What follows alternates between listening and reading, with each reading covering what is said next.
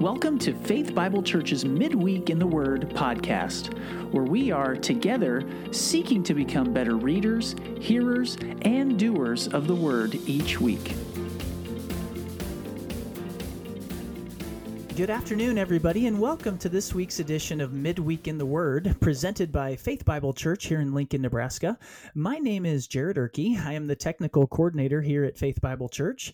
Some of you might know me as the voice of our podcast, and I am thrilled to have the opportunity to host yet again this week. Our regular host, Adult Ministries Pastor Brad Myers, is here today, but one of our other regulars, our preaching pastor, Pastor Tom Rempel, had a personal matter that kept him from being with us. So yours truly has been called up from the minors to host, and it is my honor to be joined by our Adult Ministries pastor, Pastor Brad Myers. Hello, Brad, and welcome to the podcast. Hi, Jared. I appreciate it, and I appreciate your willingness to step up and step in for me this week. It should be a good time, though we're missing Tom a little bit on the podcast, obviously. Yeah, absolutely, and thanks for calling me up. Absolutely. Yes. So now normally at this point in the podcast, we take some time to reflect on this past weekend's message. This year, Faith Bible Church is taking a journey through the entire Bible, and we're calling the series Route 66, Snapshots from Genesis to Revelation. Along the way, we are discovering the character and qualities of God, finding out about ourselves as His created mankind, and noting how all the text ultimately points to the person and work of Jesus Christ. And last week, we found ourselves primarily in the book of 1 Kings as Pastor Tom preached on the person of Solomon. Even though he's not joining us today, Tom wanted to share some insights he noted from studying the king of Israel's golden age. So, what did we learn about God on Sunday? Tom says, we have seen once again that times will change, circumstances will change, and even the people of God's appointment change. But God and His purposes never change. 3 kings in a row have begun well and stumbled halfway through. We see that God works His own theocratic rule through human agency by covering and empowering them with His Spirit and wisdom. We also see God is enormously gracious. And moving along, we asked him, what did last week's message reveal about man or us? He said, we see that even the best of men are but men at best, prone to rebellion and susceptible to the downward pull of sinful temptation, radically and totally dependent upon God's grace. And so finally, how did last week's message point us to Christ? Here, Pastor Tom noted the quote-unquote 3 priceless treasures that were given to us by King Solomon, the books of Proverbs, Ecclesiastes, and Song of Songs, which is also sometimes referred to as Song of Solomon. Proverbs describes the wisdom of God, Ecclesiastes points us toward the life of God, and Song of Songs paints a picture of the love of God. Now, last week, Pastor Brad, Pastor Tom, and Pastor Troy discussed the genre of poetry in Scripture. This week, we are going to take a look at a similar genre from the Bible. It's related to the genre of poetry, but it is also very unique. As was the case last week, it's also very much related to our biblical character from Sunday, Solomon. This week, we are talking about wisdom literature. So, Brad, I'm calling you up here. What is the literary style or genre of wisdom literature, and how do we know when we've come across it?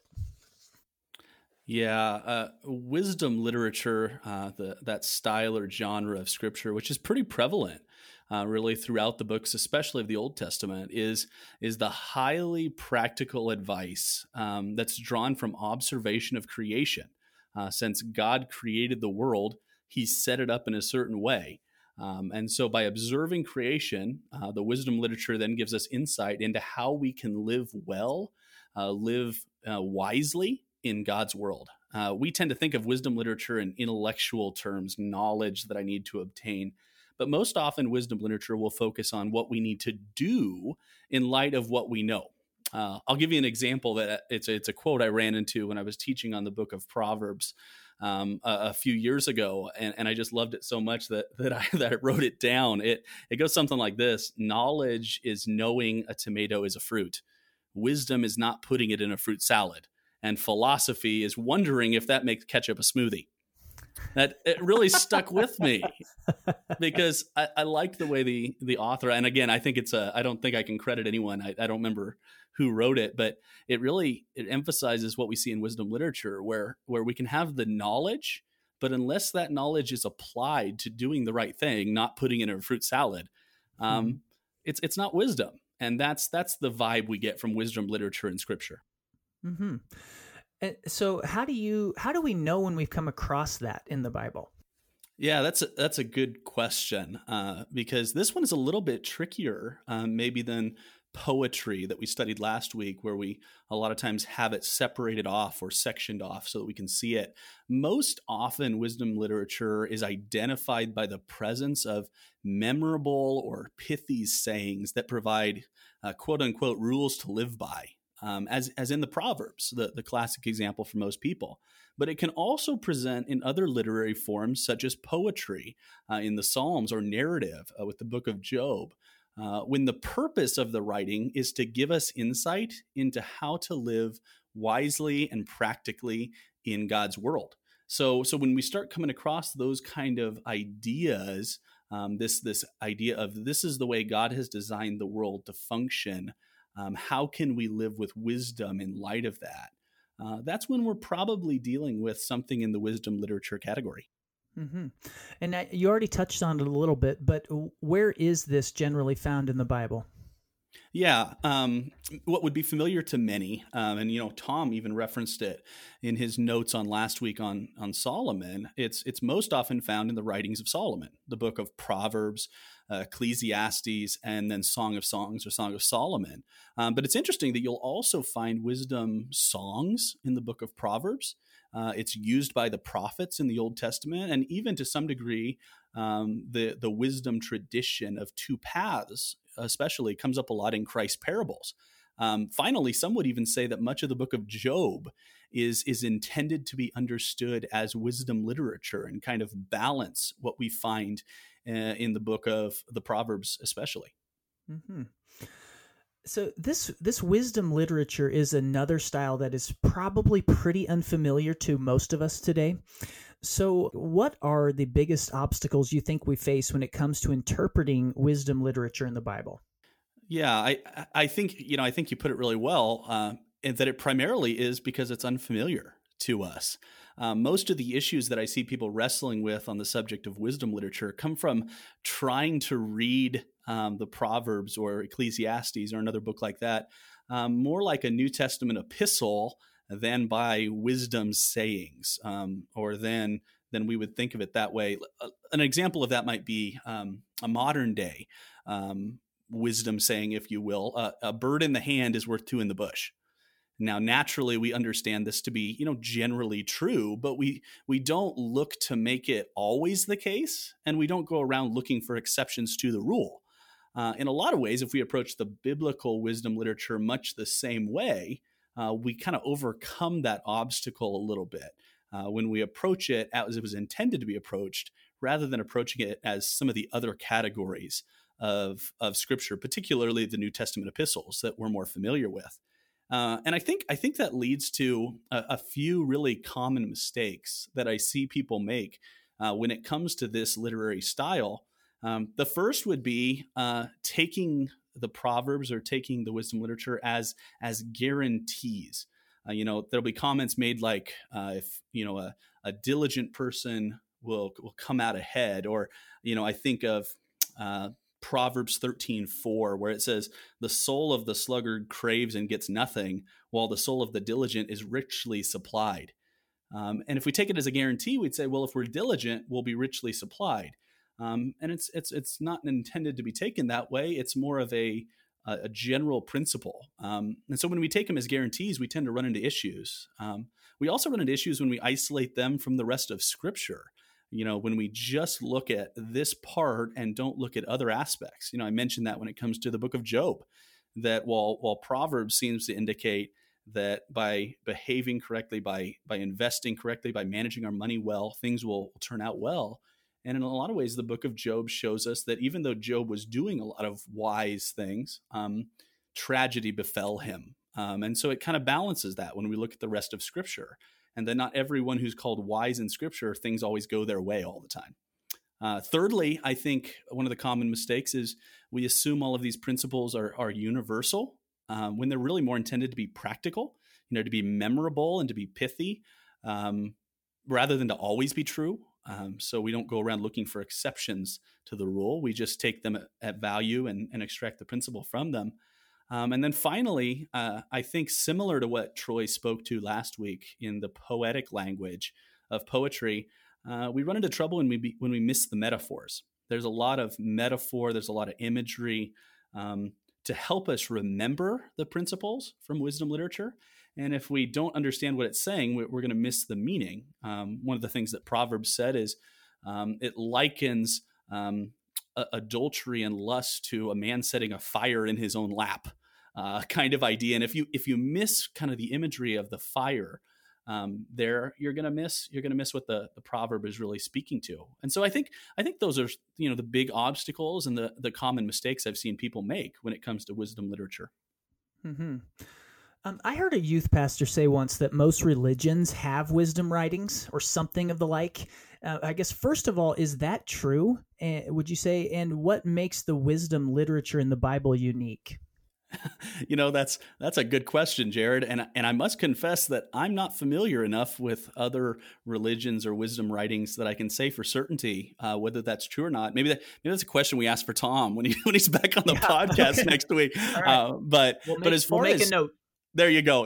As far as what kind of sets wisdom literature and scripture apart, what I expect would set it apart from others is the way it approaches wisdom. It really, and especially in the books of Proverbs and Ecclesiastes, scripture sets up wisdom as proceeding from God. That God is the author of wisdom. God set the world in motion in creation, and therefore he set the paradigm for what is wise living. Proverbs 1, in its introduction, kind of the whole book, especially in verse 7, after saying we're seeking wisdom, we want to have prudence, and we want to be wise. But verse 7 says, the fear of the Lord is the beginning of knowledge. Fools despise wisdom and instruction. And it really, all of wisdom literature and scripture really sets that paradigm that wisdom is from God. And so therefore our relationship with God, our understanding of God is critical to it. You even think of the way the book of Ecclesiastes wraps up in the final two verses in Ecclesiastes 12, 13 and 14, after all that the author of Ecclesiastes has said is, the end of the matter, all has been heard. Fear God and keep his commandments, for this is the whole duty of man. For God will bring every deed into judgment with every secret thing, whether good or evil. So while it's intended in its instruction to be very practical in our lives, ultimately what sets biblical wisdom literature apart is it founds all of that practical living in an understanding of who God is and what he wants for his people. Mm-hmm. Do you think it's tempting to just read that last verse and say, I don't need to read the rest of it then? I'm sure it is. And I must confess, Ecclesiastes, if our listeners have not read it or are unfamiliar with that book, it can be a sobering and almost depressing book to read at times as the author wrestles through some really difficult things. And so, yeah, I think there is a tendency, to end on a good note and just want to resolve things. But yeah, no doubt. Yeah. And I think you already touched on this, but what are some key interpretive principles that do you think we need to keep in mind when we come across this kind of wisdom literature? Yeah, I kind of mentioned it a little bit, like you said, the big one, I just want to restate it, is remembering that these are not promises from God. Wisdom literature is not intended as divine rules of an A plus B equals C. If I do this, God will do this for me. And again, the book of Job really highlights that. And so as we're reading through the wisdom literature, it's important to remember that they're not promises, and handle them accordingly. Secondarily, I would say, again, like poetry, do the work of overcoming the contextual gaps. There's a lot of challenges, and we talked about context and specifically cultural and historical context a couple of weeks ago. That is really critical in the wisdom literature too. There are a lot of things that when you're talking practicals of life, we kind of take for granted with our culture, and the author obviously lived in a culture very distinct from ours. And so similar to the flowery language of poetry, but other places in scripture as well, sometimes we have to do a lot of work to understand what was going on. How did households run? How did businesses run? Because it's so different than maybe the way things work for us today in 21st century America. Mm-hmm. So with that in mind, let's try and get a little more practical for our listeners and take a look at an example of this in Scripture. And I believe you've chosen to look specifically at Proverbs 22, verse 16. Yeah, Proverbs 22 verse 6 is what I had in mind. Sorry. No, 22 verse 16. No worries at all. My LASIK is failing me here. There you go. I picked this one because I think, as we're talking practically about Proverbs, this is one of the passages that I've heard misinterpreted and misrepresented even by leaders in churches at times. And probably our listeners are familiar with this concept of, Proverbs 22:6 is train up a child in the way he should go. Even when he is old, he will not depart from it. So I thought that'd be a good one to take a look at today.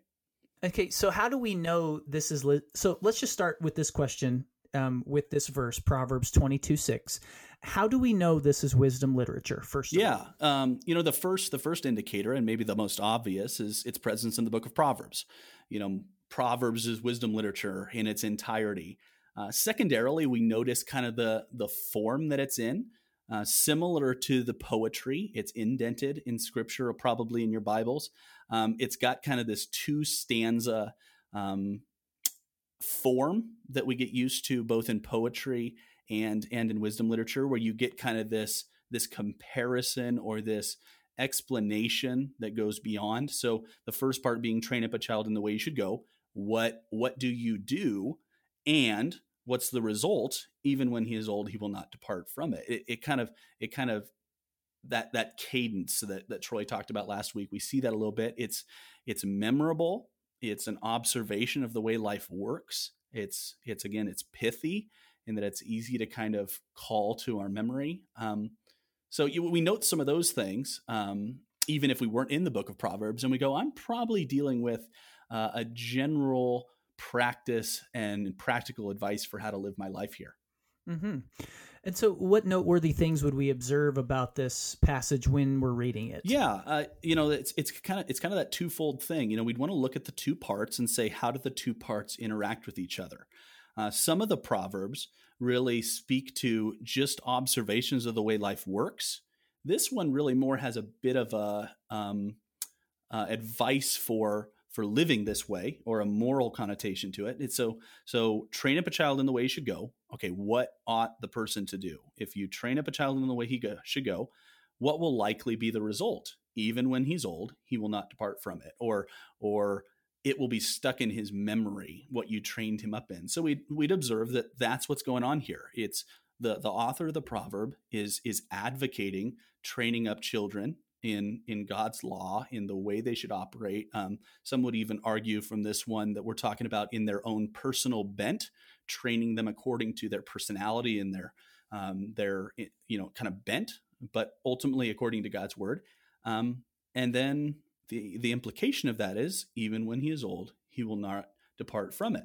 Though again, remembering that this is wisdom literature here, and what God is not giving parents is a promise that if they do things right, God will make sure that their children do not depart from or become believers, kind of connotation, but more the general pattern that we see God choosing to work in his sovereignty is saving children through the faithful gospel work of their parents in their lives. And so as parents, we ought to be striving to train our children up in the way they should go, because most generally, God has chosen to call people out of faithful families, or to reproduce his believers in the children of his people. Mm-hmm. And so what would you say God is trying to convey to us here in this verse? Yeah, I think, it's like many of the Proverbs, it's fairly straightforward. It's fairly simple. The concept is make every effort as a parent to train your children in God's way. This idea of paths and way comes up a lot in Proverbs, that there are two paths. There's the godly path and there's the foolish path. And so train your children, equip them, discipline them, disciple them to understand what God's intent and God's will is for their life, to understand the gospel. I've heard it said well, that we can't light the fire in the heart of our children. Ultimately, God's sovereignty of grace is there, and ultimately that child has to make their own decision. But what we can do is we can stoke the fire, and I think that's what it's really speaking to here. Take every opportunity to try to train your children and prepare their hearts for when that fire is lit in their own lives. Another thing that just kind of popped into my head as you're talking about this is just as we look or think about wisdom literature in the book of Proverbs specifically, is the idea that God really does care about our everyday activities. He's not just a God of the big milestone moments in our lives. And I guess, do you have any other final thoughts on this? No, I think that's a really good reminder, Jared. It's easy because, as we're reading through narrative, a lot of times what we see is the major milestones in people's lives. David becoming king, David running from Saul, Solomon's interaction with God, being granted wisdom, and then his failure. We see these big, big moments. And Proverbs really speaks to how to live for God in the moment-to-moment, minute details of life. And, Ecclesiastes even gives us permission to live as humans and to enjoy God's good creation moment by moment. Not doing away with the big things, not doing away with the gravity of life and the big moments, but recognizing that life is the culmination of a lot of small moments too. And we can live for God in those small moments. We can live wisely in those small moments. Think of where the New Testament speaks to whatever you do it unto the Lord. And I think that's a really good reminder for people. Other thoughts on Proverbs, or not Proverbs, but wisdom literature in general, that I would encourage people to is this is another good form of meditation literature. Just like poetry, it's not about getting through as much as possible, especially if you're reading through the book of Proverbs. Slow down, consider. Sometimes it's better to take one proverb that really struck you, and mull it over and consider the implications and spend a lot of time dwelling on it than it is to move through as much as you can as quickly as possible. I know one of Tom's favorite comments to make is take Proverbs that's 31 chapters long, and read a chapter of Proverbs a day. So some months you'll have 30, some months you'll have 31, except for February, obviously there. But I think that's really good advice. Just read through it, and whichever proverb in that chapter really strikes you and challenges you, spend some time meditating on it. It's not a part of Scripture to be rushed through or to be conquered. It's really something to be meditated on and lingered on. That's when the fruit really comes out of it, I think. Mm-hmm. Well, Pastor Brad, thank you so much for sharing your thoughts on this. It's been a really great discussion. Well, so now's the time where we usually look ahead to next weekend's message. And obviously, Pastor Tom isn't here to give us the sneak preview himself, but again, he was gracious to pass along what he would have us consider as we look ahead to next Sunday, when he will be examining the great prophet Elijah.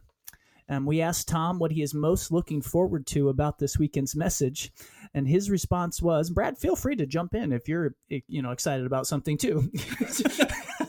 Yeah. Tom said, well, the tale of the kings now has gone from bad to worse. Now the voice of the quote-unquote prophet is a focal point.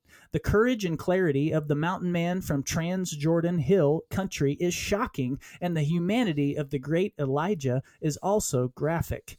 And when we pressed him about interpretive questions he is wrestling with, he said that his biggest question right now is the question of how are we to focus our attention on this? Are the evils of King Ahab and his scary bride Jezebel the highlight, or are they the background on the canvas that focuses on Elijah? Or is it something else? And finally, when we asked him how we could best prepare our hearts for the message, he advised, as we read 1 Kings 17 through 18, or as you read 1 Kings 17 through 18, try to imagine yourself in their trying situation. In light of the fear, uncertainty, and altered lifestyle brought suddenly on us with COVID-19, what would it be like to have this trial extended for 3.5 years? Where will we find hope and comfort when all human effort to resolve impossible situations has failed? And that's it for this week. Thank you all so much for joining us today on Midweek in the Word. For more information, please check out our website at faithbiblelincoln.org. Find us on Facebook at Faith Bible Church Lincoln, Nebraska, or follow us on Twitter. Our handle is at FBC Lincoln. You can also sign up for our sermon podcast feed by searching for Faith Bible Church Lincoln, Nebraska, wherever you get your podcasts, and find the one that has the black box with the white letters. And don't forget, if you're following along with our weekly reading plan, please be sure to read 1 Kings 17 through 19 to prepare for this week's message. If you're interested in more information on the genre of wisdom literature, we would recommend you check out the book How to Read the Bible for All It's Worth by Gordon and Fee. We also want you to know that we are continuing to work towards that wonderful day when we'll finally see our church doors open back up. And we are targeting June 7th as the first Sunday that we hope to have at least one in-person service open to the general public. What a wonderful day that will be, Brad. Amen. Yes, we are certainly very excited about that. So stay tuned and stay encouraged. Please know we will be praying for you as you navigate yet another week, and we hope you join us again here next week. Thanks for listening to this week's podcast. As you're reading this week, be encouraged by the words of the Apostle Paul to Timothy. Do your best to present yourself to God as one approved, a worker who has no need to be ashamed, rightly handling the word of truth.